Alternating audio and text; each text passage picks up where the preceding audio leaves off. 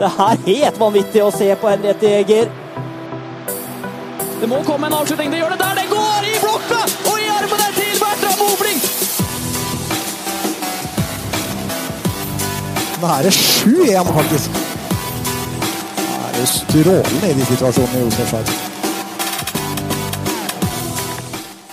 Det er på høy tid å introdusere en ny episode av Sportsprat. Vi skriver tirsdag i kalenderen, og med meg i studio, i hvert fall så langt, har jeg to usedvanlige unge, vakre og spreke mennesker. Atle Wester Larsen, velkommen. Jo, takk. Det føltes treffende. Ja, det. Ole Jakob, han er meldt på gratis-even, er ikke det de sier? Jo, han er det, ja. Han er på vei. Så han har vært ute på en Du, visning. Kristian, vi bør kanskje gjøre noe med den jingeren vår. Ja. Det er jo ikke noe komet der. Nei, jeg vet det. Også i tillegg så har Josef Scheib, han har stukket, og Bertram Mobling, han gir seg etter sesongen. Så. Vi har snakket om det, vi venter bare på at Henriette Jæger skal flagge ut av Aremarka, så er alle tre på en måte borte. Men nei, vi skal få med noe komet, vi skal få inn noe nytt, så Daniel har allerede meldt det. Apropos komet, vi har en hedersgjest, nemlig komets kaptein, Dan Nygård, velkommen. God dag, tusen takk. Litt nærmere mikrofon da, så ikke du det kan jeg godt gjøre. folk tror du er alt for beskjeden, for det er du ikke. Nei, jeg liker ikke å tro det i hvert fall. Nei, hvordan står det til? Det står fint til. Det er jo det her som er spennende. Vi har gledet oss til den innspurten her sånn helt siden august.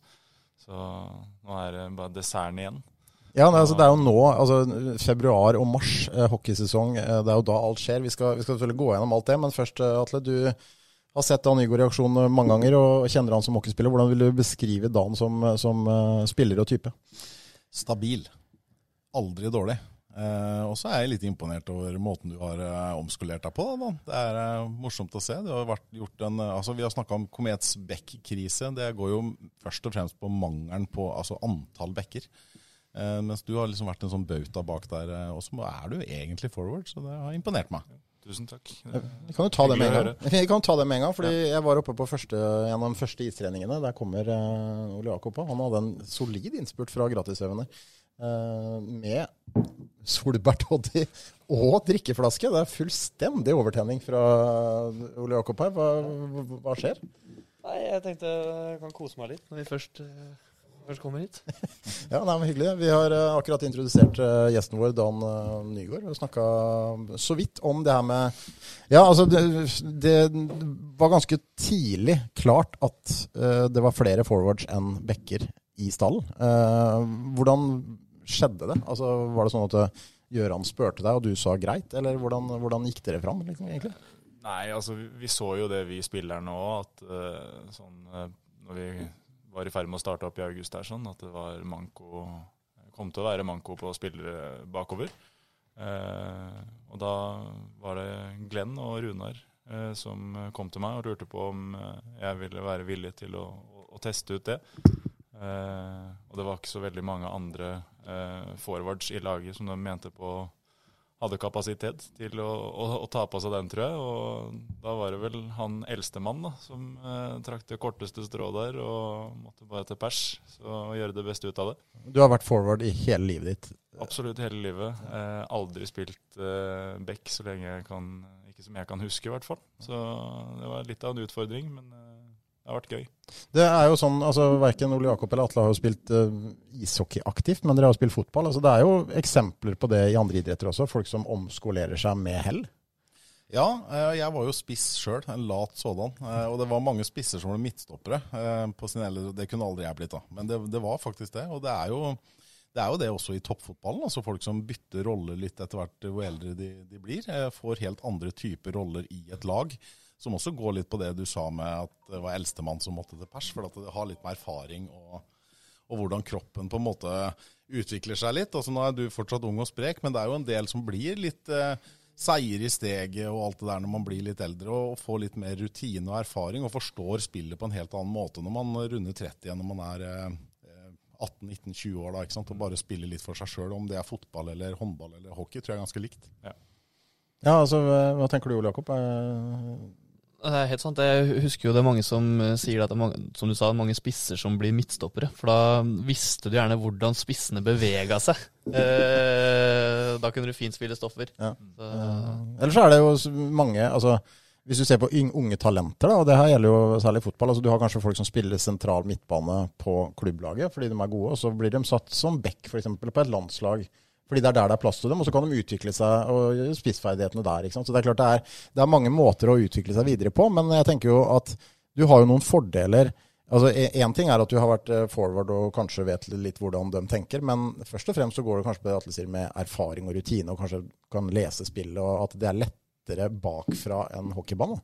Ja, du ser jo isen fra en helt annen posisjon enn det jeg har vært vant med. Men til å begynne med så var det en ganske stor utfordring. Jeg slet med å finne og være komfortabel med den plassen, men det har sånn gradvis så har det kommet seg da, at du må rett og slett bare spille enkelt og prøve å gjøre de rette tingene hele veien, og så får du bare bygge på videre.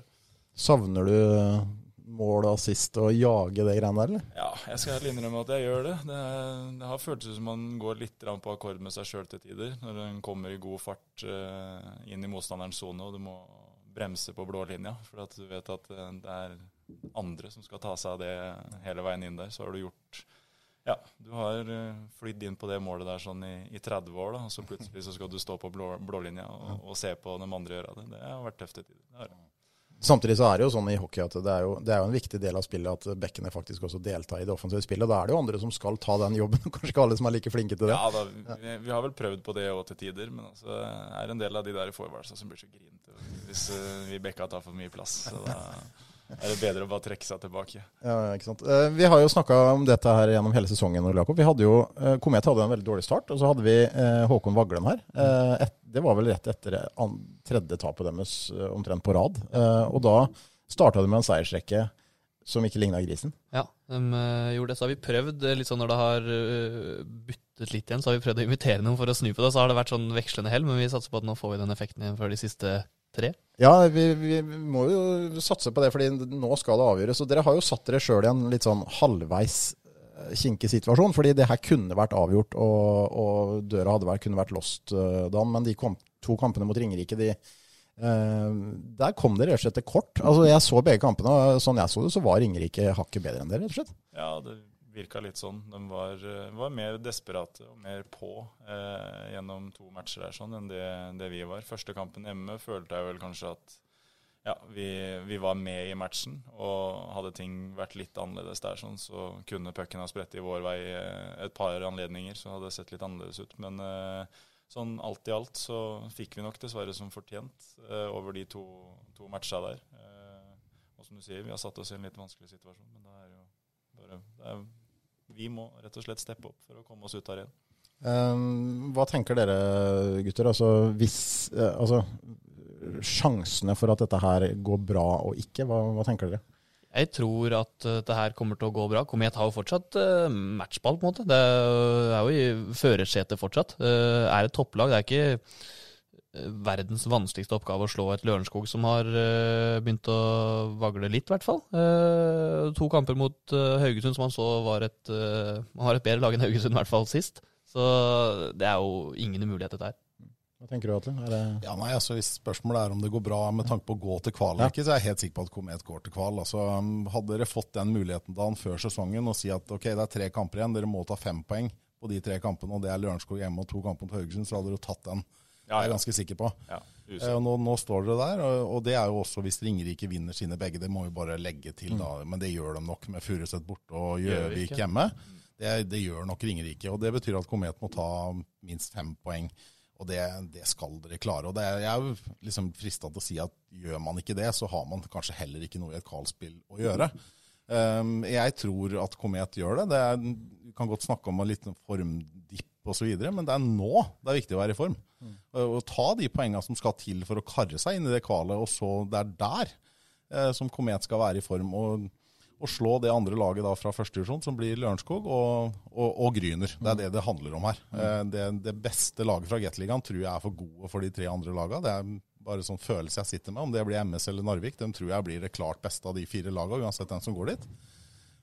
Og så handler det om om å ta den andre plassen bak det beste Gateliga-laget.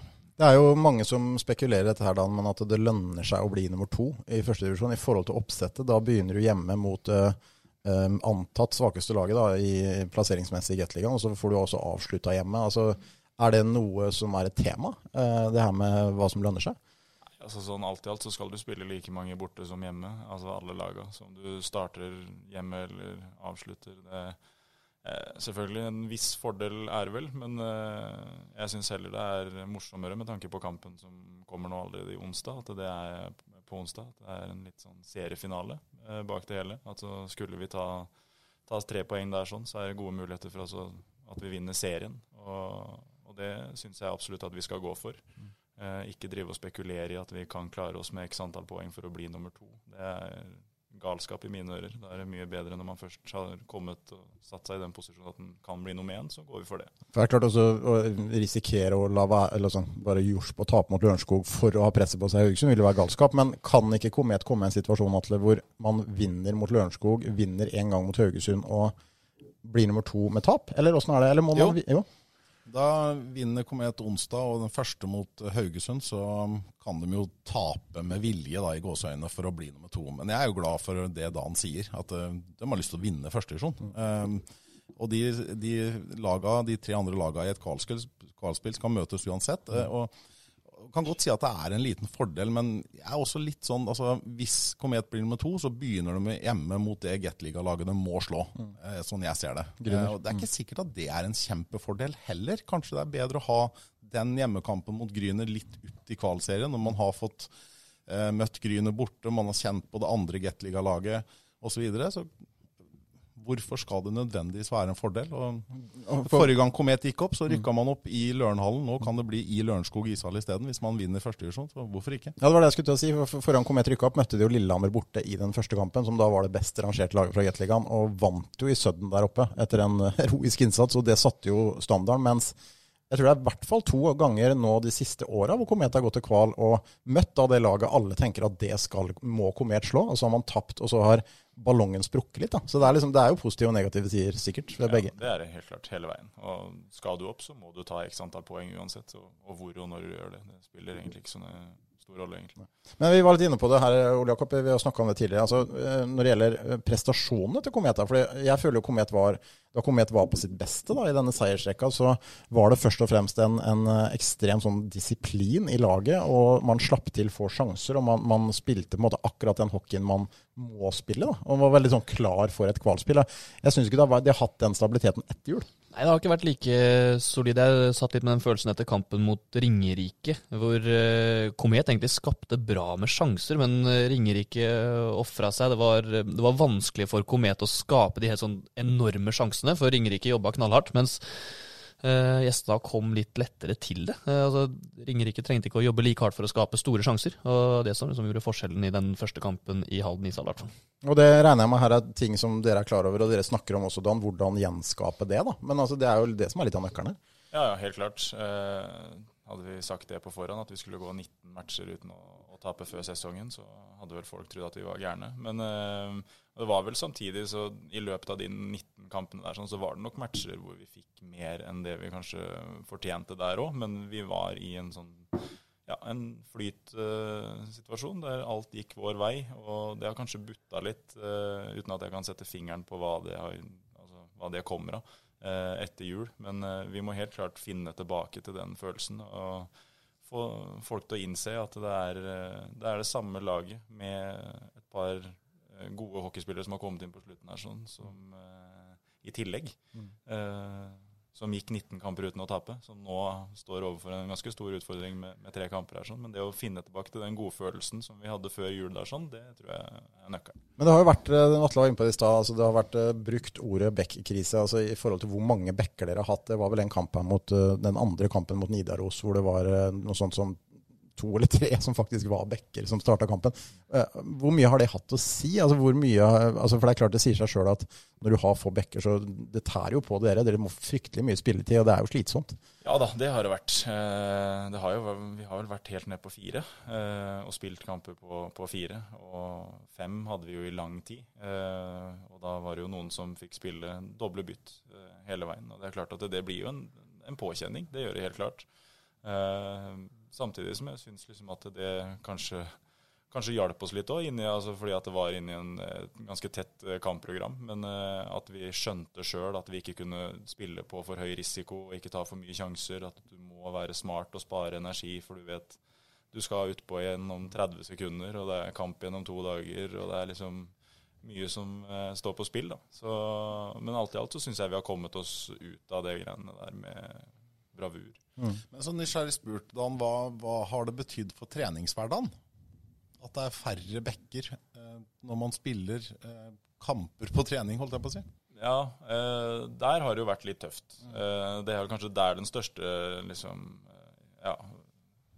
utfordringen har sittet, å få den kabalen til å gå opp på trening, at det har blitt tøft for noen. Men da har vi vært dyktige til å tilpasse den treningen da, og gjøre ting annerledes for at ikke det skal tære for mye på dem som flyr utenpå der i over 30 minutter hver match.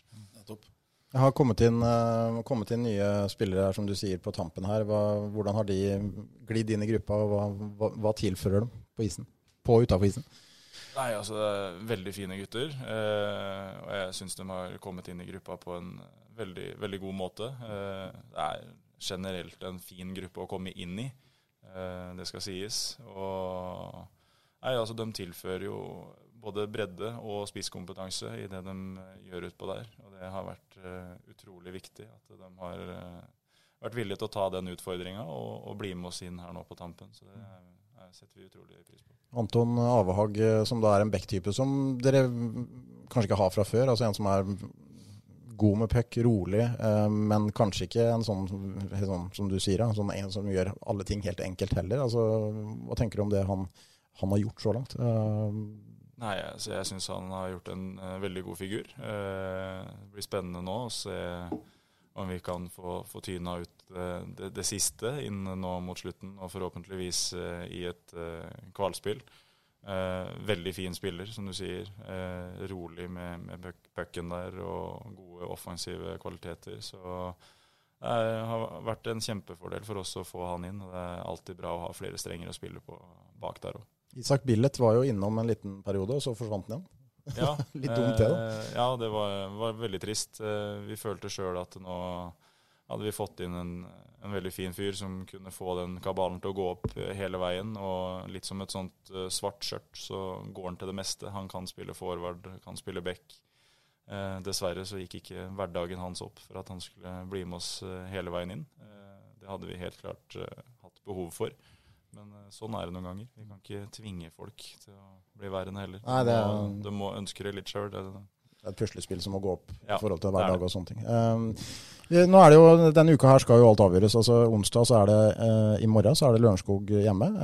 En slags seriefinale, kan jeg vel si. Det blir jo rett og slett det. Det som Dan sa i stad, at det skal man vinne den første divisjonen, så må den kampen vinnes. Ja, for det et seriemesterskap som faktisk opp for grabs her, og det jo selvfølgelig alle har lyst til å vinne serien. Det jo det som faktisk sier hvem som det beste laget. Ja.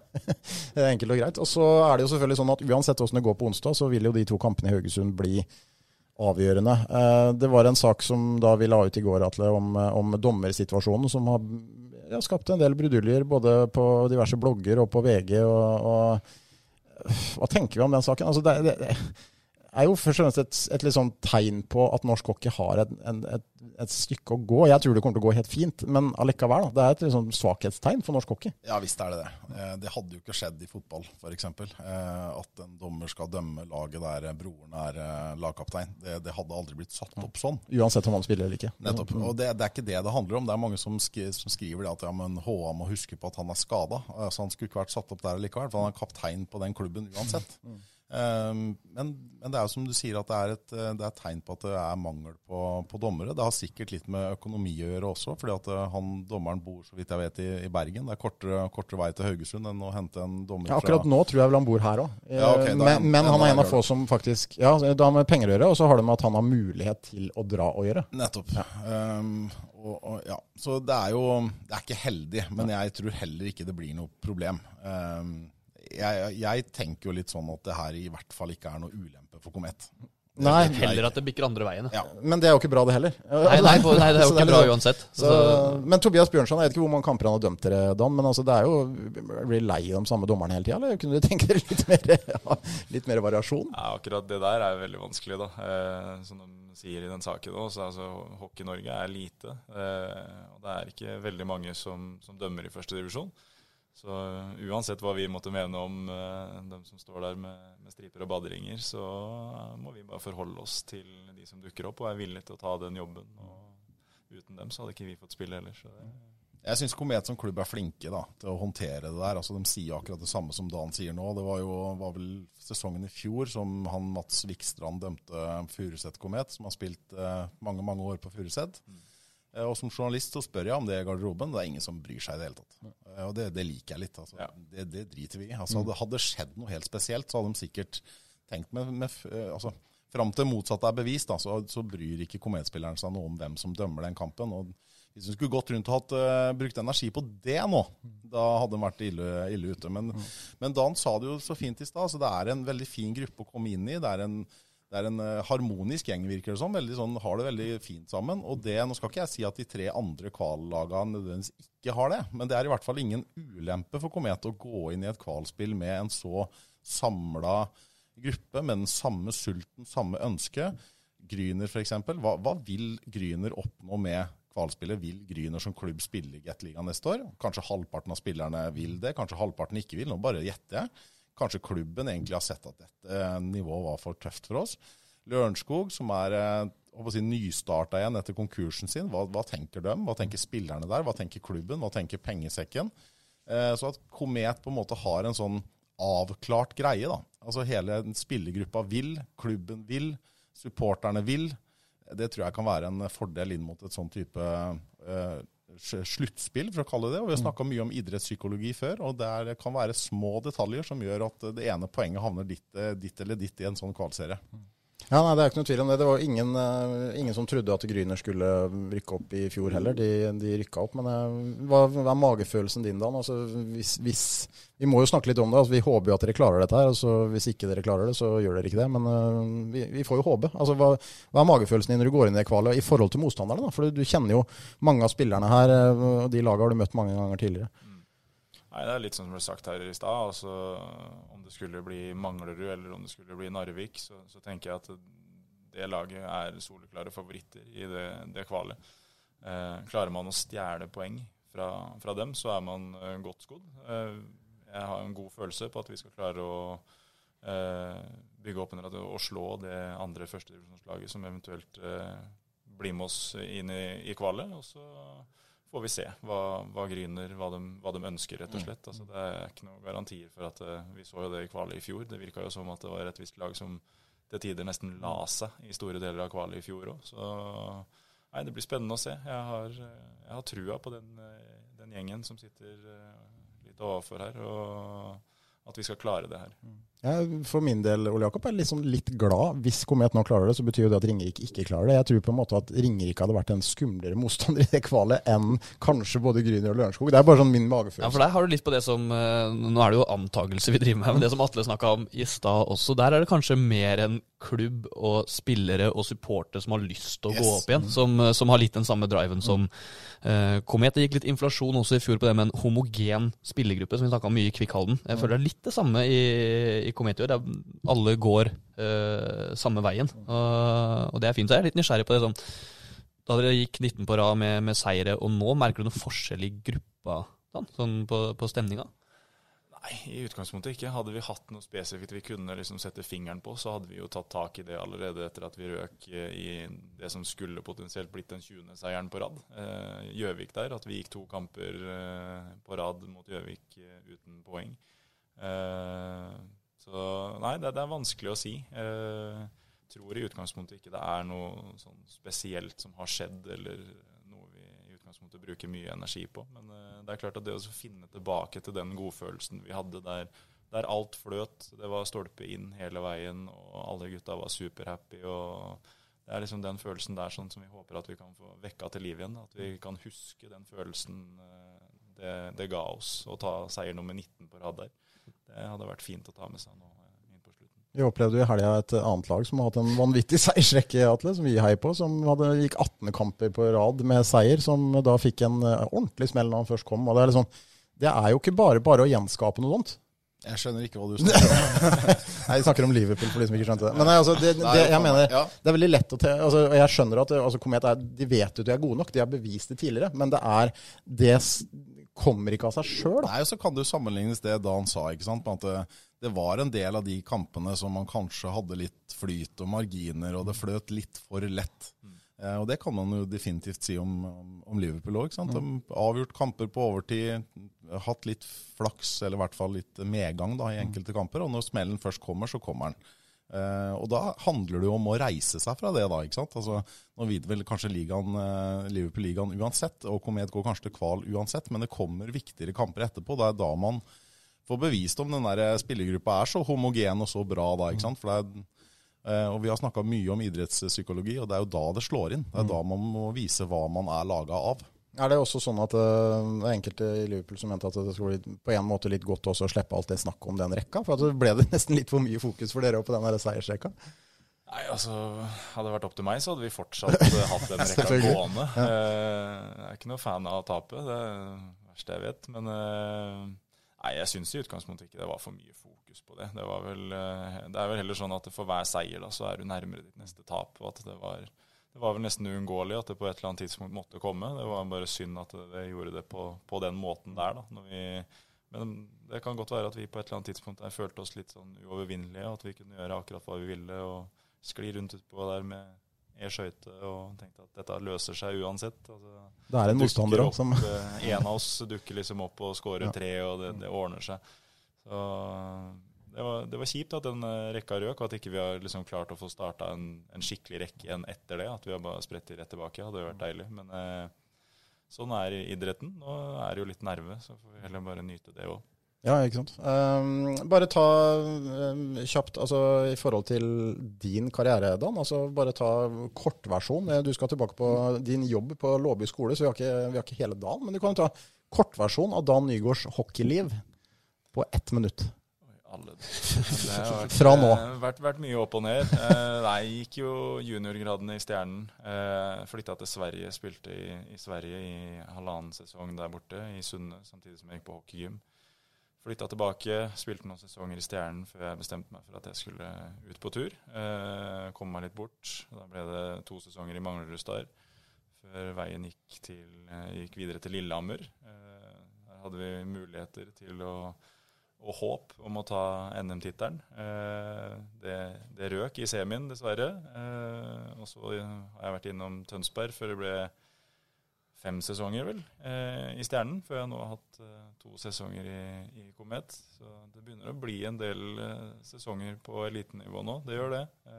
Merker det på kroppen til tider, men så lenge det er morsomt, så kjører vi på litt til. Du har opplevd mange forskjellige klubber, og sikkert, som du sier, opp- og nedturer. Da. Det er jo et eller annet med å ha spillere som har den erfaringen der. Da. Du er jo en av de i det laget som har mest erfaring, da, for det er mye ungt og uerfarent. Ja da, sånn skal det være. Det skal være litt sånn spredning i en gruppe rent aldersmessig. Det tror jeg er sunt, og jeg liker å tro at det er de gutta der som holder meg ung, da. At jeg må forholde meg til dem flere timer om dagen. Det kan være grunnen til at jeg liksom, at jeg fortsatt synes at det her er gøy å holde på med.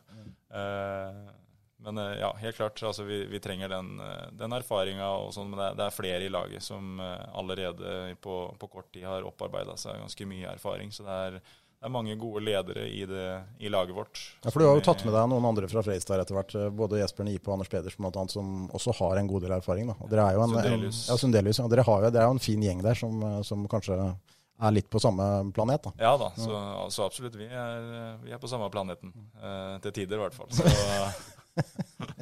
Men Dan, du nevnte Manglerud-Star. Betyr det at du håper at Manglerud-Star tar den plassen, og eventuelt, hva tror du er best for Komet? Sluttspillplassen, eller? Ja. Det er klart at reiseveien er ganske mye mer behagelig inn til Manglerud da, kontra det å dra til Narvik, men sånn sett over hele så har vel Manglerud kanskje sett sterkere ut enn Narvik på slutten. De har forsterket ganske godt her etter jul.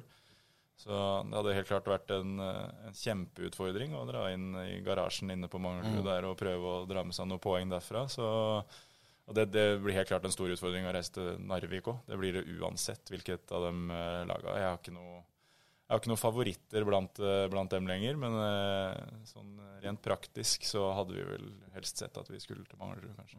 For det er jo utrolig spennende da, for at de lagene møtes jo i Oslo i siste serierunde i Gateligaen, og den ser jo ut til å bli helt avgjørende for hvem som da tar den 8. sluttspillplassen i Gateligaen, og det andre laget da som skal møte forhåpentligvis da Komet og Lørenskog da. Jeg har liksom bare sånn magefølelse på at det MS-laget, altså maksnivået deres er høyere med det mannskapet de har nå. De har enkeltspillere som kanskje er topp 3 hele ligaen. Altså Booth blant annet som har kommet inn er jo, altså, mens Narvik, jeg tror kanskje Narvik står litt bedre til Komet, fordi at alltid tidligere så har Komet slitt med Narvik, men nå er det Narvik som er favoritt. Narvik er storebror, kommer fra Gateligaen, og det tror jeg kan være et veldig godt utgangspunkt for dere, for dere vet litt hva dere går til der. Altså, de går mye på skøyter, men være disiplinert mot Narvik, og kanskje ta dem på det de har tatt dere på, da. Det tror jeg kan være en god oppskrift. Ja, men altså, vi slår jo unnifra, så det er liksom det å gå inn i hver eneste match der sånn med dødsforakt, og bare kline på fra start, det er deilig det, altså. Det er en fin situasjon å være i det. Hadde vært utrolig stas med et kvalspill igjen, Ole Jakob. Du begynner å bli noen år siden sist, men de kampene i Halden ishall der, det er jo det folk gleder seg til å se frem til. Ja, det er det absolutt. Jeg gleder meg først og fremst i morgen nå. Faktisk da skal jeg til ishallen igjen. Jeg elsker sånne, jeg husker det var en Lørenskog-kamp her, om det var rett før eller etter nyttår, da det var også 1100-1200 mennesker i ishallen, og det var en bra hockeymatch. Det var liksom, du har sett Furuset var på besøk og sånne ting, og så plutselig så får du en helt annen følelse når det er 2 gode hockeylag ute der. Og det er fint altså, å være i Halden ishall da. Så lenge Komet vinner, da. Ja, det er klart, det vil helst vinne. Så hvis det da ender med et kval til slutt, så gleder vi oss jo som små barn på julaften. Men i forhold til, altså, en ting er jo selvfølgelig, altså det viktigste, du kommer til kval, og så vil Komet rykke opp. Altså dere vil rykke opp, dere vil oppleve det. Hva tenker du, altså nå skal vi prøve å se litt hypotetisk, hvis dere da rykker opp, hvordan er spillertroppen i forhold til å spille Gateligaen? Altså hvilke tanker har du som kaptein rundt det? Det har vi jo sagt nesten helt fra sesongstart, og vi har også fått inn folk litt senere der, men altså den norske stammen som er i Komet per dags dato, den holder helt klart Gateliga-nivå. Det er flere Gateliga-lag som er misunnelige, føler jeg, da, på den norske stammen som vi har. Og så sånn sett så synes jeg vi er relativt godt rustet, og de har gjort jobben bra med å få signert spillere som er allerede på kontrakt nå i år, neste år og 2-årskontrakter fremover, så da får du litt ro og kan senke skuldrene når det kommer til akkurat den norske stammen i hvert fall. Så sånn sett så synes jeg vi er godt rustet. Hvor mange spillere trengs det? Altså, hvor mange må inn for at dere på en måte ikke skal bli noe annet enn en Gryner-kasteball? Nei, det er vanskelig å si. Vi må se. Vi har fortsatt en del matcher igjen her sånn før vi skal begynne å spekulere alt for mye i det, men morsomt å snakke om. Ja, det er jo det. Det er vanskelig å dra den ut på glattisen. Det er morsomt å drømme innimellom, men så er det fortsatt en jobb å gjøre. Nei da, det er klart at det blir utskiftninger, det blir det jo uansett. Sånn er det i alle lag etter og før hver sesong. Og det hadde jo ikke vært noe unntak for Komet neste år, uansett om det skulle bli Gateligaen eller første divisjon. Så er det jo opp til de som sitter på sport da, og se hvor skoen trykker, og hvor vi trenger forsterkninger mest, og hvem som skal være med videre. Men i forhold til Komet tidligere, så føler jeg kanskje at dere har tatt et slags sånn treningsmessig løft i år, da, som Komet hadde trengt i større grad å ta hvis man rykket opp tidligere. At dere kanskje er litt mer et eliteserielag i huet og i hverdagen nå enn dere kanskje var for noen år siden, og det løftet der har allerede vært der. Ja, det har det helt klart. Altså, treningshverdagen vår nå med den fysbiten som vi har hatt, og det fokuset på å gjøre ting riktig hele veien, har endret seg stort bare fra i fjor. Og det Ja, jeg kan ærlig innrømme at vi har kjørt mer fys og trent mer profesjonelt til tider i år enn det jeg har vært med på å gjøre med mange eliteserielag. Sånn sett så synes jeg det ser bra ut. Er du klar for å spille Gateligaen for Komet hvis klubben vil ha det? Ja, så absolutt. Ja. Altså, det er et godt bra du legger til det. At det er hvis klubben vil ha meg. Jeg er ikke ung og lovende lenger, så får vi se hvor lenge kroppen holder. Men så lenge de ønsker det, så skal jeg vurdere det helt klart. Det er godt å høre. Ja, veldig. Viktig å ha med seg litt rutine. Vi har fått inn noen spørsmål, Dan, som du må svare på. Vi fikk et spørsmål fra en sånn fake Instagram-bruker Ja, hvor det bare sto det var fint. hei. Ja, Brianna Shroop, som da ser ganske yppig ut på det bildet. Hun skriver bare hei, så hun, jeg vet ikke om det er et virus, eller om hun faktisk likte deg, det vet jeg ikke. Det er vanskelig å si. Kan velge selv da.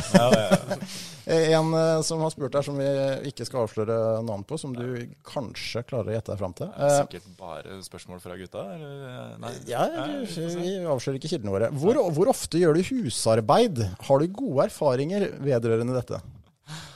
Nei, det er jo veldig gøy.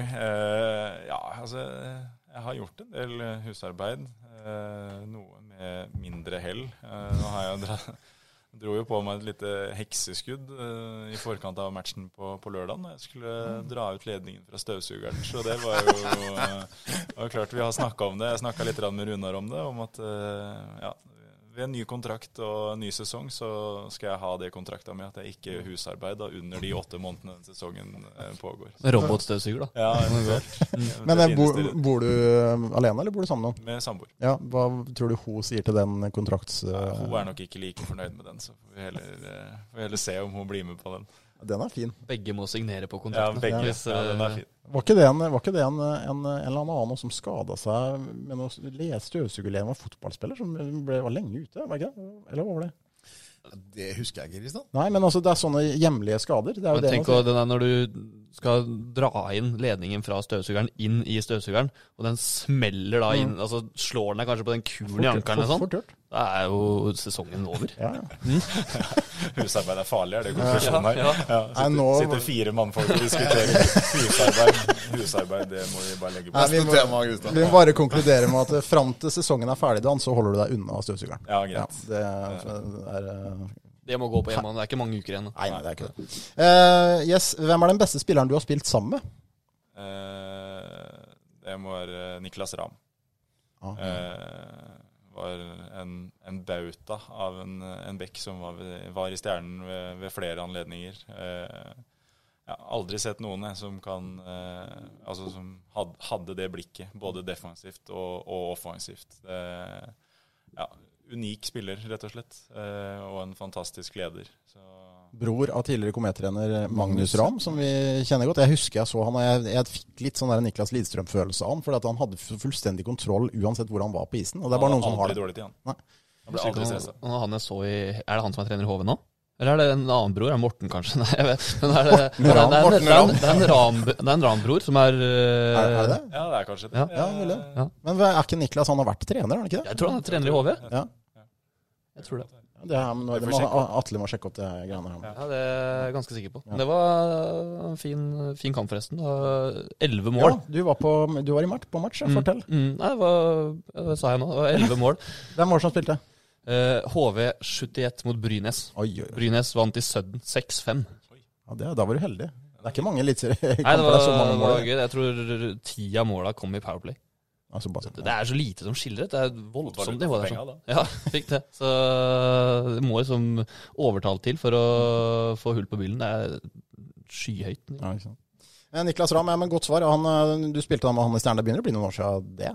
Ja. Det blir mange år siden. Jeg tør ikke å tenke på hvor mange år siden det er en gang. Nei, det var det. Har du funnet ut her, Atle? Nei, den Wikipedia-siden om Niklas Ram, den er ikke oppdatert i går. Okay. Kanskje da er det vel antageligvis ikke han. Men vi tar et spørsmål til mens gutta prøver å finne ut av det her. Ryktene sier at noen av medspillerne dine bruker ekstremt lang tid på å se bra ut. Kan du avsløre noen hemmeligheter? Hva jeg gjør for å se bra ut, eller? Det får du tolke som du vil. Altså, det her er liksom de åpne spørsmål. Da. Hvem av spillerne regner jeg med vil fram til, og er du en av dem? Ja, jeg kan jo bare innrømme det med en gang, for det blir bare, jeg får masse meldinger etterpå hvis jeg ikke tar på meg den, så nei, jeg har ikke lyst til å dra med meg noen andre ned i søla der, altså jeg tar på meg den, jeg som den mest jålete på laget, Ok, og du så gjør får det? de bare... Det er kapteinen sin, da. Ja. Han er assisterende trener, ja. Å ja, assisterende trener i HV-71? Ja. Ok, ja. Sterkt. Hvem er hovedtrener, Ole? Stefan Lund. Stefan Lund. Nei, men altså, jeg vet ikke hvor mange hockeyspillere jeg har hatt fra tida i radioen og her, og det er første gang at jeg har hatt en gjest som innrømmer, som tar den for laget. Det er fantastisk imponerende, Dan. Jeg hadde blitt saga i 2 hvis jeg ikke hadde gjort det, så... Mye bøter, kanskje. Ja, og det, så nei. Hvem er det som sager mest i garderoben? Ja, nå er jo ikke Bjørsland inne der lenger. Han blei saga en del også da, men han var ganske god til å sage selv også. Nei, nå er det nok Sundelius som har... Han har vokst inn i rollen. Ja da, jeg antar tok den rollen fra første dag, han egentlig også, Ok. så... Nei da, det er ikke noe vondt ment, det er ikke. Men noen tar som regel den rollen på strak arm, og det har han absolutt gjort. Geir Arne Karestad har jo hatt en sentral rolle her i mange år. Nå er han assistenttrener. Hvordan funker det? Ja, jeg synes det har vært helt strålende. Var spent på hvordan det skulle gå med GA i boksen der, og kanskje det ble litt mye kompis og sånn, men nei, han har vært profesjonell hele veien, og løst det kjempefint. Og redda oss jo litt ut av en kinkig situasjon, der vi sto uten assistenttrener, og det ble ganske mye ansvar for å gjøre han alene og bære, så nei, hatten av for han. Han har jo vært en av, men apropos saging, altså han har jo vært en av de som har holdt på mest med det, men han bør kanskje være litt mer forsiktig nå. Ja, meldingene sitter fortsatt relativt løst, altså det gjør det, men det er sånn det skal være i en hockeygarderobe. Det skal være høyt under taket der sånn, og litt latter og god stemning, så du får fort tjukk hud, altså fly inn i en hockeygarderobe i løpet av noen år. Et spørsmål til. Det her tror jeg ikke kommer fra en i spillergruppa, uten at jeg kan være helt sikker. Beskriv med dine egne ord, Dan, Alexander Høviks sine garderobeutbrudd. Altså når han feirer seieren med Kometgutt Hei, altså hvordan oppleves det? Ren og skjær ekstase. Det er vakkert å se på, rett og slett. Det finnes ikke glede som idrettsglede, da. Jeg føler at Høvik personifiserer det, altså i det øyeblikket der, sånn, når han bare tar helt av og legger igjen huet sitt på hylla og kliner på. Det er så deilig. Han har hatt noen legendariske oppe i Trondheim der når han tok litt frukt der. Og ja, men det har vært litt lite av det siste. Synes nå, hvis det blir seier i morgen, så har jeg store forventninger til den han har til og med hatt en shoutout til oss under feiringen. Ja. Så, det var etter han var her, det var etter han var her. Og han har jo han skremte jo vettet, han stakkars Avahag, første matchen han var med, og plutselig så kommer en eller annen gærning inn i bare overkropp der som bare skriker av full hals og skyter fra hofta, og han sto med store øyne og i alle dager. Hva er det jeg har kommet til nå? Ja, nei, det er fantastisk. Du skal videre, Dan. Vi skal bare ta det kjapt. Vi har jo et intervju med Jens Neslund, som er tidligere komettrener. Jeg vet ikke om du husker han, Dan? Jeg kjenner igjen navnet. Ja. Han var jo kommet som spiller da Komet rykket opp, ble skadet, eller fikk en kneskade man slo opp, og ble jo tidlig trener, og forlot jo Komet Atle under mildt sagt kontroversielle omstendigheter. Det har vært mye snakket om Jens Neslund i året etterpå. Ja, altså treneravgangen til Jens Neslund er vel kanskje det som har vært snakket mest om i hockeymiljøet, sånn i tillegg til de åpenbare sportslige høydepunktene som opprykk og så videre. Så det er litt artig at vi har han på tråden og får høre litt om hans tanker om det som skjedde da. Vi skal straks høre om det. Bare en kjapp gjennomgang av lokalidretten. Følger du med på noen andre idretter, Dan? Ja, nå har jeg egentlig mer enn nok med det jeg driver med selv til tider, men prøver jo å få med meg litt i hvert fall. Ja. Hvilke idretter ser du på? Altså fotball, håndball, er det... Mesterskap så ser jeg jo på absolutt alt som er, men sånn ellers så går det mye i... Se highlights fra NHL i hvert fall, hvis ikke det er noen matiné-matcher som det går an å få med seg live. Altså en fotballkamp i ny og ne, hvis hvis jeg føler for det. Du gjør ikke som Daniel som i Sportsprat og sitter opp på natta og ser på kampene live? Nei, det har jeg ikke kapasitet til. Når du skal stå når klokka 8 på morgenen og forholde deg til 6-åringer oppe på en skole, så det blir for tøft. Hvem heier du på når Kvikk møter FFK i opprykkskamp? Ja, det får bli Kvikk det da. Ja, ikke sant. Han sa det korrekt. Det så diplomatisk. Jeg tør ikke. Han tørte ikke det. Veldig diplomatisk. Men apropos Kvikk, slo Asker her om dagen. Nok en gang en solid forestilling.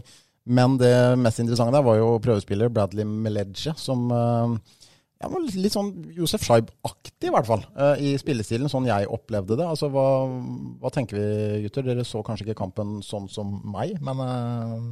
Jeg skal være helt ærlig, da var jeg i Sverige. Ja, da så du på HV Brynes. Ja. Men det vel en sånn type viktig å få inn da, for Kvikk. Det akkurat det den trenger.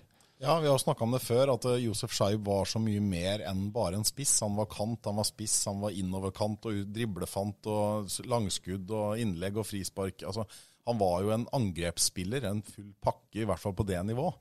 Å få inn noen som som Scheib nok vanskelig, men Kvikk trenger en kreativ angrepsspiller som litt bakromstrussel og kan være litt sånn som kan gjøre litt ting på egen hånd, for Kvikk jo et veldig sånn kollektiv og et lag.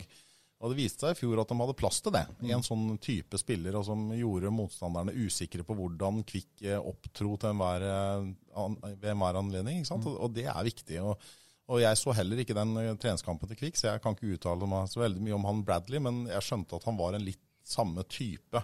Han skapte mye i hvert fall. Ja, nå skal han være ut uka, så skal de ta en beslutning på om de tilbyr en kontrakt eller ikke. Da. Hva har du hørt, Ole Jakob? Du jo i de indre gemakker på Strupe. Ja, jeg har hørt han har vært fin på trening, at han har en del gode kvaliteter, og det var vel egentlig planen at han skulle være her på Askekampen, og så var det greit, men nå vil vi se en uke til, så det vel åpenbart at de vurderer den sterkt. Kvikk også, som Komet gjorde tidlig i sesongen, står uten assistenttrener nå. Yep. Det må vi også ta med. Jørgen Lacour.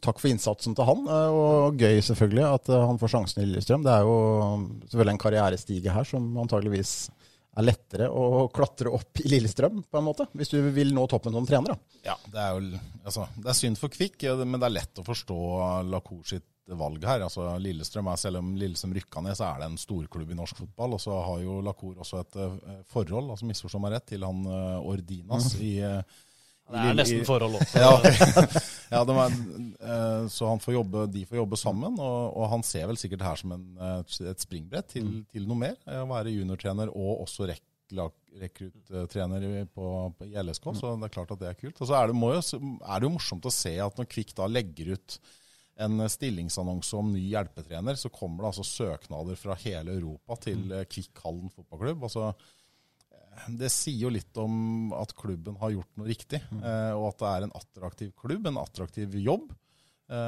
Så får vi se da, hvem det blir. Det skal passe inn i systemet. Det vet jo Dan alt om. Altså, det hjelper ikke å bare hente et navn.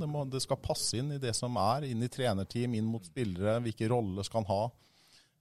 Inn mot Kenta og så videre, så det blir en spennende prosess. Det og spissplassen til Kvikk jo det som spennende å følge med på nå frem mot seriestart. Definitivt, men i hvert fall en takk til Jørgen Lacour som har brukt en time han har lagt ned på Strupe, Ole Jakob, og gjort en vanvittig jobb. Jeg vet ikke hvor mange timer han har vært på Strupe de siste 3-4 årene, men jeg tror ikke det noen som har logget flere timer enn han. Harris da, Juklo. Ja, det han eller Harris. Som får få det, men takk for alt du ga, Jørgen. Vi nesten der. Navnet på episoden? Ja, ikke sant? Vi kan ikke la være å snakke om miraklet i Trondheim heller. Altså, jeg satt og så på Kolstad mot HTH, og altså, det var en helt fantastisk opplevelse bare å se på TV-skjermen. For en avslutning på kampen, og for en kamp. Ja, altså, jeg vet ikke helt om HTH har skjønt det selv, hvor sterk den prestasjonen var. For meg så står det igjen som sesongens klart beste kamp på HTH. Altså, det litt sånn, for de som har spilt golf da, så det sånn, når nærspillet funker, da går driven i skaven. Og sånn det jo litt i all idrett. Men de siste 20 minuttene til HTH her, så satt alle deler av spillet satt på plass. Altså, Obling sto som en vegg. Det har han jo gjort mye i år. Forsvaret satt, det etablerte angrepet satt, ankomstspillet satt, innspill til strek, utspill til kant. Altså, de siste 20 minuttene holdt HTH var rett og slett helt fantastisk bra. Og så det jo litt sånn tilbake til idrettspsykologi. Kolstad leder med 6 mål, blir sakte men sikkert spist opp. Hvem får momentum da? Hvem blir stresset? Hvem får selvtillit? Det bare sånn det fungerer, og at HTH da snudde helt på slutten, det lå liksom bare, det var skrevet i stjerner. Når først en kamp utvikler seg sånn, så det sånn, da blir kamputfallet ofte i den retningen også. Og en veldig viktig seier, fordi Ole Jakob, nå sluttspillplassen absolutt inn i rekkevidde, og Runar hjemme nå på søndag, seier der, så har de jo tatt et stort steg mot den sluttspillplassen. Det har de absolutt, så vi krysser fingre og tær. Runar hjemme skal jo være 2 poeng sånn i utgangspunktet. Eller i hvert fall skal man ha noe håp på den sluttspillplassen, så må man gjerne ha det. Når man slår Kolstad borte, så tenker man i hvert fall at Runar hjemme automatisk skal være 2 poeng. Den seieren der borte, føler jeg har fått litt ufortjent lite skryt. Egentlig sånn man var... Ja, fikk mye skryt av Atle nå. Ja, det var bra. Da har vi målt på sånn. Hvem på Kometa hadde gjort seg best på håndballbanen, Dan? Oi. Rekstad da, på streken der. Han har vært fin, tenker jeg. Det har vært vanskelig å flytte på. Nei, hvis ikke så. Det har vært... det er ikke så mange som har den høyden som kreves, kanskje. Men Usov eller Pedersen, tenker kanskje, jeg. De kunne gjort seg... Det gode balltalenter begge to. Usov kunne vært en litt sånn høyre bekk der. Ja, kunne nok gjort seg ganske bra det. Ja, ikke sant. Men spennende. Vi gleder oss over HT og over Kvikk og Komet, vi som vanlig her i Sportsprat. Tusen takk for at du kom, Dan. Du får fortere opp på lobby til Kidsa igjen. Skal jeg gjøre. Lykke til. Jeg vil bare si at hvis jeg måtte velge FFK eller Kvikk, sånn så jeg ikke blir stoppet på Solberg og ikke får til å slippe inn i Fredrikstad igjen, så hvis jeg med kniven på strupen, så må jeg nok i utgangspunktet si da FFK. Du kan dele hjertet ditt litt, da. Ja, det kan du få lov til. Altså, når du har bodd i Fredrikstad hele livet, så det vanskelig å... Kommer ikke ut herfra nå? Nei, nå kommer du ikke ut herfra. Så det blir noen blåmerker. Det blir aldri Solbergtårnet nå. Nei, men det var veldig hyggelig at du kom. Lykke til i de 3 siste kampene og et eventuelt kvalspill. Takk skal dere ha, gutter. Det var hyggelig å være på plass igjen. Vi hadde et sånn ufrivillig pause. Vi hadde det. Var ikke så mange dager da. Det blir spennende å høre på Jens Neslund nå. Yes. Den saftig og fin, kan vi si det? Altså, ja, vi har litt å glede seg til der. Ja. Så bare følg med. Her kommer Jens Neslund. Ha det bra. Da kan vi si god dag til Jens Neslund. Tjenere, Jens. Men tjenare. Hvordan står det til med deg? Jo tack, det är bra. Jag tittar ut på ett snöigt Övik och vi är väl inte bortskämda med några jättebra vintrar nu för tiden här längs kusten. Men nu har det kommit lite snö så nu trivs man som norrlänning. Ja, nei, men det bra. Vi har kan jo fortelle at her i Halden har vi vel ikke hatt mer enn... Vi har ikke hatt liggende snø hele vinteren, så det helt uvanlig. Men det har kanskje vært uvanlig hos dere også? Ja, lite grann så där. Men det är väl egentligen fjällen som man får leta sig in i landet nu trots att vi bor så långt norrut. Och vi är ju i höjd med Trondheim ungefär då, här där jag bor. Och vi får leta oss en bit in för att ha riktiga vintrar nu för tiden. Och det är inte så man minns sin barndom. Nej, det är ju inte det. Man husker ju stort sett när det var massa snö och man lekte och spilte hockey på isflater och gick på ski i skogen och det gjerne sånn det Exakt. Ja, precis. Men du Jens, det altså snaut 13 år siden du forlot Halden. Åra går fryktelig fort. Hva det du har drevet med Jens i de 13 åra? Ja, herregud. Jag har blivit några år äldre, det vet jag i alla fall med säkerhet. Ja, det börjar vara länge sedan. Ja, vad har jag drivit med egentligen? Så vi flyttade ju hem. Vi hade ju flyttat runt rätt mycket med hockeyn, jag och min familj då. Så vi flyttade hem till Övik och sen har ju livet sett ut som för de flesta, vill jag få säga. Vi har jobbat. Mina söner håller på med idrott och skjutsa, hämta, jobba och få ihop livets pussel. Så det är väl det jag har pysslat med. Sen har jag suttit med i Modos styrelse då, rent. Det är svårt att släppa hockeyn helt. Jag var ungdomstränare till grabbarna då när de var små. Och sen satt jag i Modos styrelse. Därefter Modo åkte ur elitserien då, vilket var en chock för hela Övik. Så jag har väl inte släppt hockeyn helt, kan man säga. Ja, det är gott att höra.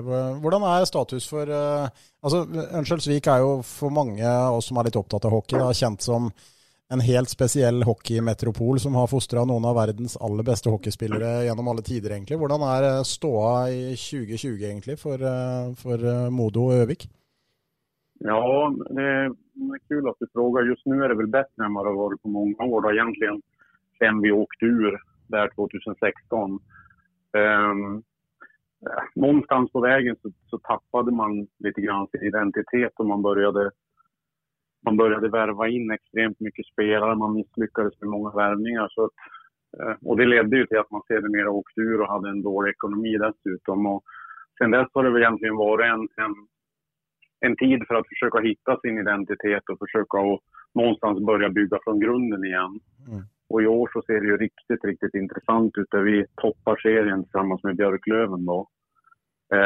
Så det är 2 omgångar kvar i grundserien där det ska avgöras. Och förmodligen kniper vi den här andra platsen och då funkar det så här att då får man ju kvala mot först ett allsvenskt lag då. Sen vinner man där så får man kvala mot ett elitserielag. Mm. Så det är lite, eller SHL som det heter numera då. Men, så det är väl jättepositivt nu och det är många ungdomar som har blommat upp. Och det är lite grann som du säger, det är lite Övikskultur att ha duktiga juniorer som kommer upp från egna led. Och nu är vi där tycker jag. Mm. Ja, det är gott att höra för det är ju tydligt att man har gjort i hvert fall mycket riktigt tidigare då, med de spelarna som kom fram och då är det ju lätt att tänka att då må man ju fortsätta med det, men den jobben den görs inte av sig själv på en måte, alltså det må ju vara ett land som ligger bak. Ja men det är ju så, det är ju inte alltid lätt heller att man ska komma ihåg att det krävs ju mycket, alltså många människors hårda arbete för att ha en bra ungdoms- och juniorverksamhet och det är väl lite grann det jag tycker har varit signifikativt för Modo, att man har haft en riktigt bra verksamhet och man har också vågat att satsa på ungdomar och juniorer. Det var väl lite grann om man tittar på komettiden då jag var så är det ju kanske någonting det är någonting jag ångrar att man inte, jag hade ett par duktiga juniorer och lite grann kan jag känna mig i efterhand att man blev lite förblindad och man ville vinna och det skulle gå fort och skulle ha släppt fram fler unga killar och fått mer istid. Så jag tycker det någonstans så är det ändå hjärtat i en förening att kunna göra det och kunna få sådana spelare som växer. Mm. Och det här är ju ett problem för väldigt, väldigt många fler klubbar än Komet också då, och Modo i och för sig. Alltså det är ju kanske något av det viktigaste i norska och svenska klubbar att få till det du säger här. Men det är för gott att höra att det går riktigt vägen igen då för Modo. Ja, men det är jättekul. Och det är ju alltid det där med ekonomin, det är alltid det som spelar in, vilket gör det svårt då. Nu ändrar man serien nästa år, vilket jag tror kommer bli väldigt mycket bättre här utifrån perspektivet att våga satsa på egna spelare. För från och med nästa år så kvalar man inte mot ett SHL-lag om man ska gå upp, utan man kommer att spela ett slutspel mot allsvenska lag då, vilket gör att man kan ju mer lugn och ro satsa. Om man har en bra juniorverksamhet så vet man att man förr eller senare kommer knacka på dörren till högsta serien och det tror jag är ganska bra. Absolut. Så, ja. Ja, vi får satsa på att det går vägen. Modo hører på en måte hjemme der oppe. Men du, bare ta kjapt, altså du kom jo til Norge, Jens, som spiller da til MS, og spilte et år i MS og Lillehammer der, og i Bergen. Og så, etter at Komet da rykket opp i 2004, så ble du da hentet egentlig ble du vel hentet også som spiller der, men det var en skade. Altså, fortell litt om det gikk ganske fort i svingene der. Fortell hva som skjedde. Ja, men exakt, det gjorde ju. Nej, men det var ju lite grann så jag och Rönnelöv flyttade ju till Norge samtidigt. Vi hade spelat med varandra tidigare. Vi trivdes väldigt bra ihop och funkade bra ihop på isen. Så när vi fick chansen där, jag hade ju spelat i Bergen, så fick vi chansen då i Komet, båda två, vilket kändes jättekul. Så det var ju, skulle vi få en chans att spela med varandra igen. Det som hände var att en gammal knäskada i Bergen då började visa sig för mig igen, så jag fick operera med efter säsongen. Och det kändes rätt bra. Det kändes väldigt bra. Jag opererade mig, kom igång med rehabträningen, kunde börja träna för fullt igen. Sen i slutet på sommaren så började jag få ondare i knät igen. I samband med att jag flyttade till Halden började köra fysträning och gick på is med Komet. Och sen käpprätt åt skogen. Så knät blev bara sämre och sämre. Och så åkte jag till någonting som jag tror heter Ringvoldkliniken till slut, som jag inte minns fel. Och då fick jag ju domen som är väl fortfarande värsta jag har upplevt i mitt liv. Då läkaren sa att du kommer inte kunna spela vidare för att skadan var så... Och knät såg så illa ut då. Så det är inget roligt minne man har. Men, ja, för du var inte mer än 28 år, inte sant? Då du kom hit? Nej, men exakt. Jag var ju det. Jag var 28, skulle fylla 29 tror jag då. Så jag hade ju många år kvar tyckte jag själv då. Så det var ju lite av en chock att det hände. Och vi började fundera direkt, vad ska vi göra nu? Men sen gick det ju väldigt fort där och jag fick frågan om jag... Det blir ju en väldigt saknad. Först opererade jag knät och sen går jag hemma. Och sen fick jag då en fråga av klubben om jag kunde tänka mig att hjälpa till. För det var något stök där med någon tränare. Då var ju Ulf Ellingsen tränare i Komet. Och det var ju... Det var ganska lätt att tacka ja till det. För jag visste inte riktigt vad jag skulle göra. Och så fick jag ju lära mig mycket av Ulf då. Det här första året då. Se och lära med honom. Ja, det var jättekul. Micke Näslund var inte det som var inne som assistenttränare som försvann ganska köpt där. Så då kom du in. Jo, just det. Så hette han. Ja, han var inte alls där någon länge. Han åkte ganska fort. Ja, det var bara en par månader eller en månads tid eller sånt. Och så kom du in och så tog du då över ansvaret. Och det gick ju ganska fort där då, för att jag tänker ju att jag vet inte om du hade några ambitioner som hockeytränare än när du på en måte fann ut att det här har lust att driva med. Alltså gick det fort? Ja, alltså det gick ju väldigt fort. Och det är ju mycket jag liksom så här i efterhand som man pratar både med gamla ishockeykamrater och med andra människor också. Det var ju egentligen mitt första ledaruppdrag. Så när jag fick frågan om att bli huvudtränare då efter det där första året, det var absolut ingen självklarhet att jag skulle tacka ja. Men samtidigt så hade jag ju fått smaken på det och kände fan det här är ju riktigt, riktigt kul. Och jag kände väl att det skulle vara kul att se vad man kan bidra med och se om man duger som tränare. Och det är klart idag, nu har jag jobbat som ledare i näringslivet rätt många år och under åren, det är väl så med ledaryrket, man utvecklas ju hela vägen och man förstår ju att man skulle kanske ha gjort si eller man skulle ha gjort så. Och det är en ständig utveckling och det var en utmaning att vara så ung och så ny in i ledaruppdraget. Men det var riktigt kul och jag utvecklades enormt mycket under de där åren måste jag säga. För det var ju också någon säsonger där Komet var i ganska kraftig växt och det var god intresse. Man blev på något utveckla laget sten för sten där och blev bättre och bättre och det var mer och mer pengar in i bilden. Det är klart det var ju må ju ha varit morsomt att vara runt. Jag husker det själv, alltså det var ju en härlig hockeyintresse i byn och det var ju en otroligt fin tid.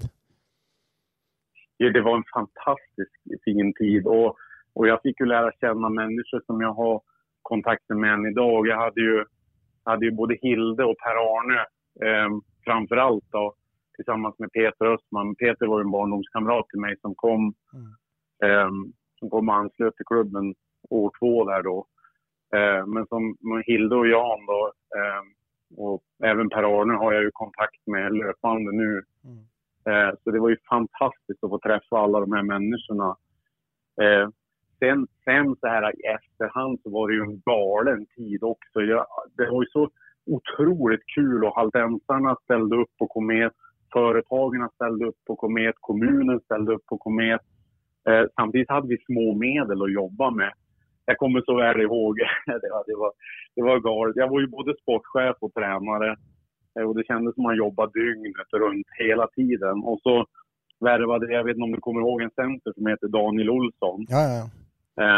Som skulle komma då. Och då hade vi ordnat en lägenhet åt han. Och den såg ju hemsk ut lägenheten. Så att vi skulle lägga om golvet där och ingen hade tid. Det kommer så väl ihåg ett sånt minne. Jag hade en kaffetermos med mig och så åkte jag dit och la in det där golvet tills när Daniel och Diana skulle komma ville jag att det skulle se bra ut i lägenheten. Jag stod där med snickarbrallorna på lördag och söndag och la golv i en lägenhet uppe vid fästningen. Och det är sånt där man kan tänka efter. Vad fan alltså. Galskap. Ja, det var många timmar. Det var många timmar, men det var väldigt, väldigt kul. Ja, det blir jo snakket mye om det. Altså, nå var det sånn at Komet året etter at du forsvant, Jens, gjorde det jo bra der, gikk til semifinalen der under Lasse Lundstrøm. Men det siste året ditt, da, 06-07, altså det laget Komet hadde da, det laget dere stablet på bena, Jens, det var jo på papiret antageligvis det sterkeste laget Komet noen gang har hatt, og det var jo nære på der også i den kvartfinaliserien mot Stavanger. Altså, jeg vet ikke hvilke minner du har rundt den sesongen der, og det var en hendelsesrik og spesiell säsong.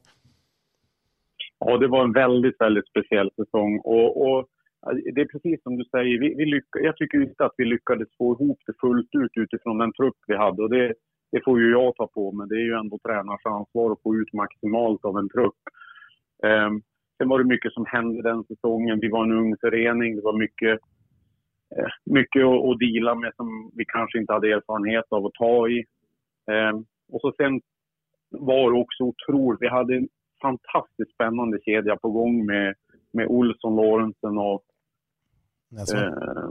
Näsvall. Och så sen så gick ju Näsvall och bröt fotleden då och det var lite synd. Det var kul att se den kedjan. För det var en spännande kedja, måste jag säga. Det var lite otur att Näsvall åkte på en skada också. Han var ju riktigt bra tränad inför den säsongen också. Husker en kamp på Jordal Amfi hvor den rekka der var helt i en egen verden. Altså, Vålerenga hadde jo ikke sjans når den rekka kom ut på isen her. Og når det skjer på Jordal Amfi mot Vålerenga, så husker jeg det var en del som heva øyenbryna litt og skjønte at Komet har virkelig noe på gang her. Så det var et veldig bra lag. Det var ett jättebra lag, och det är som sagt att men kanske om jag hade varit lite mer erfaren kanske jag hade fått ut lite mer av laget också. Det kan man ju alltid spekulera i, men det var ett jättebra lag.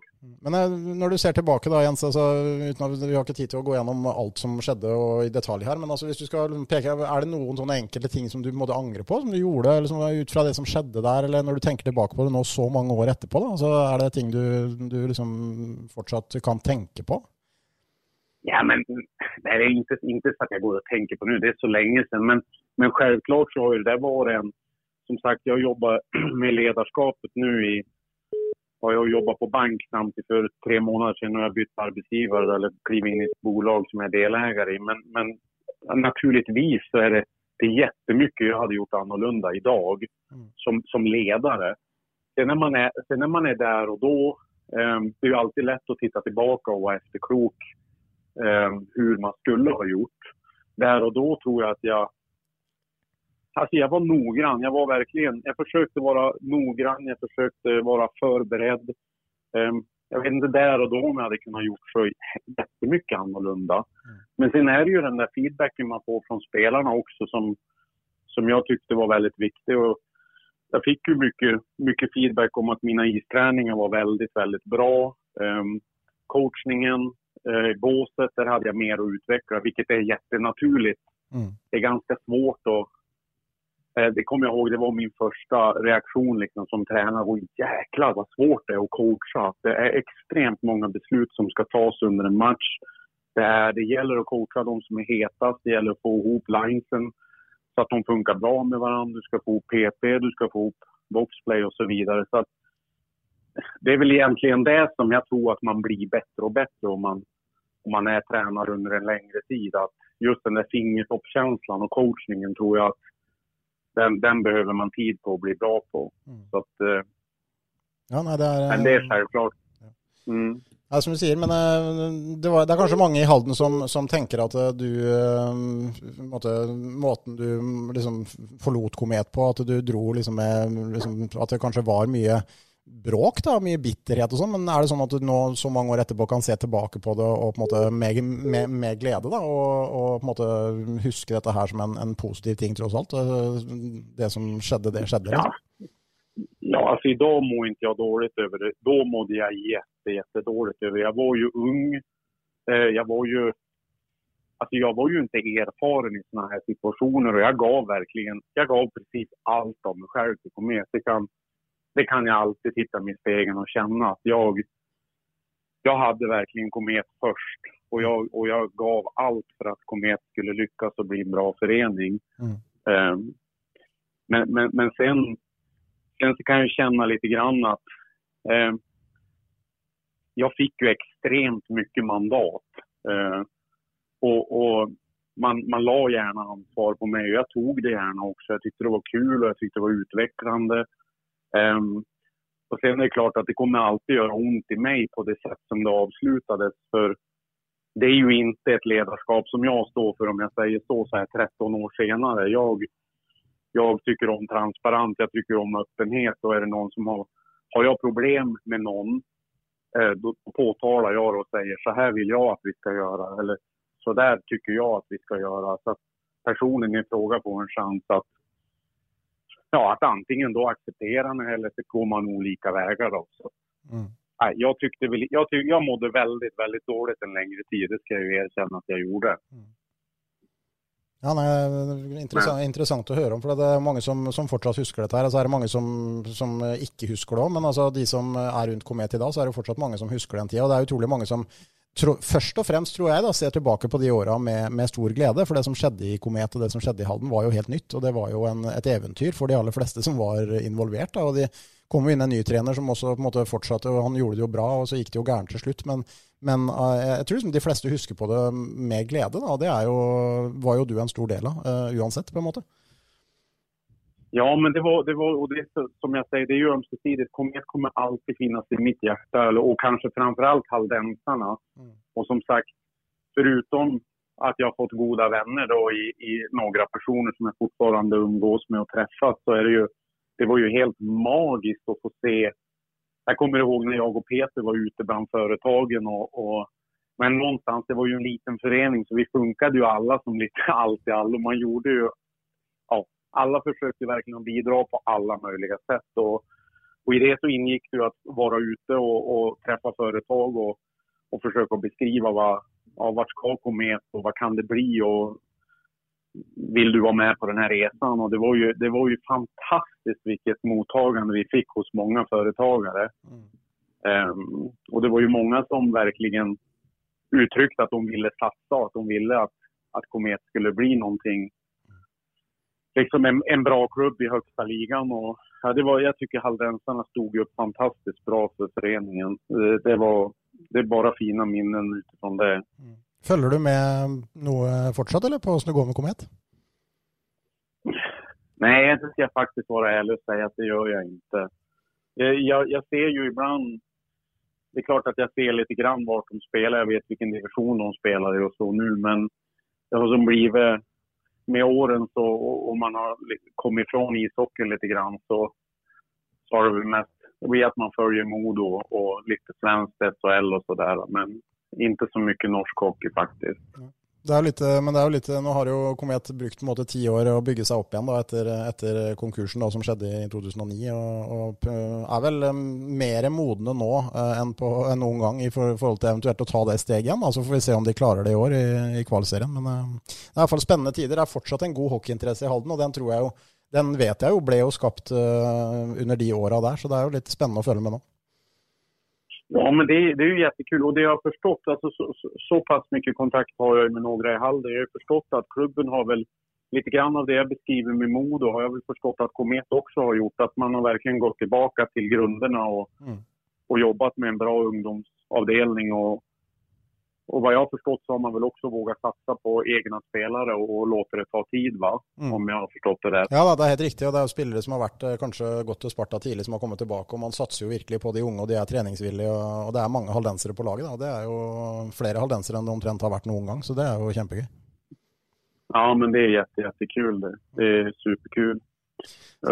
Och arenan har väl blivit, hallen har väl också blivit ett lyft, förstår jag. Ja. Alltså det är ju Gatliga-standard, så det håller på, det säger ju alla som är i Halden ishall. Den har ju blivit jättefin efter att det var mycket trubbel under öppningen där, så det är i vart fall inte något problem. Så faciliteten och sånt är jättefina. Så det är många ting som ligger till bunn, men du vet ju också, alltså forskellen på första division och Gatligan är enormt stor, akkurat sånt som det är säkert i Sverige, men jag tror inte det är någon mindre forskjell i Norge, och det är ett stort lyft, men man får se om det lyckas sportsligt först och främst i år.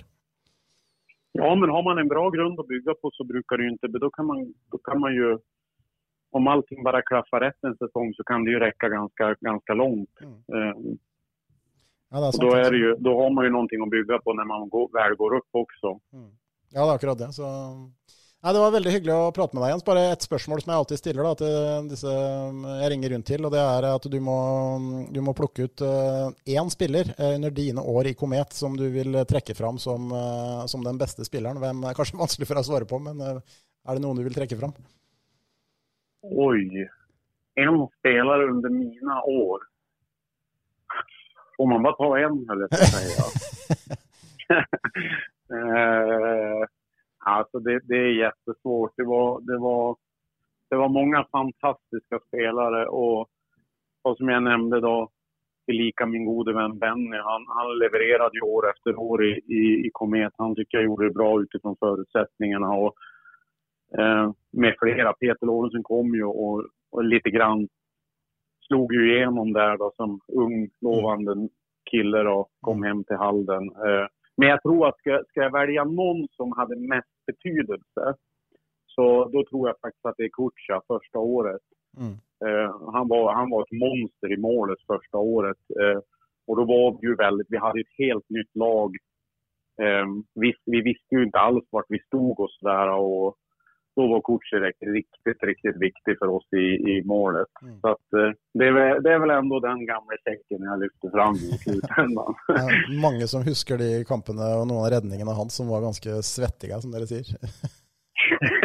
Ja, han hade ju en ovanlig stil. Han kunde ju ta puckar på ett sätt som ingen förstod riktigt hur han tog det. Men han tog ju puckarna, och det var det viktigaste. Ja, inte sant. Det är väldigt hyggligt att prata med dig, Jens. Du får hilse familjen, och så får du ha det fint i Övik, och så får du si ifra hvis du ska ta en sväng inom Halden igen. Ja, men tack snälla. Jag har ju varit i Halden några gånger, så du får hälsa alla haldensare från mig också. Har du et enkeltpersonforetak eller en liten bedrift? Da er du sikkert lei av å høre meg snakke om hvor enkelt det er med kvitteringer og bilag i fiken. Så vi gir oss her, vi. Fordi vi liker enkelt. Fiken, superenkelt regnskap.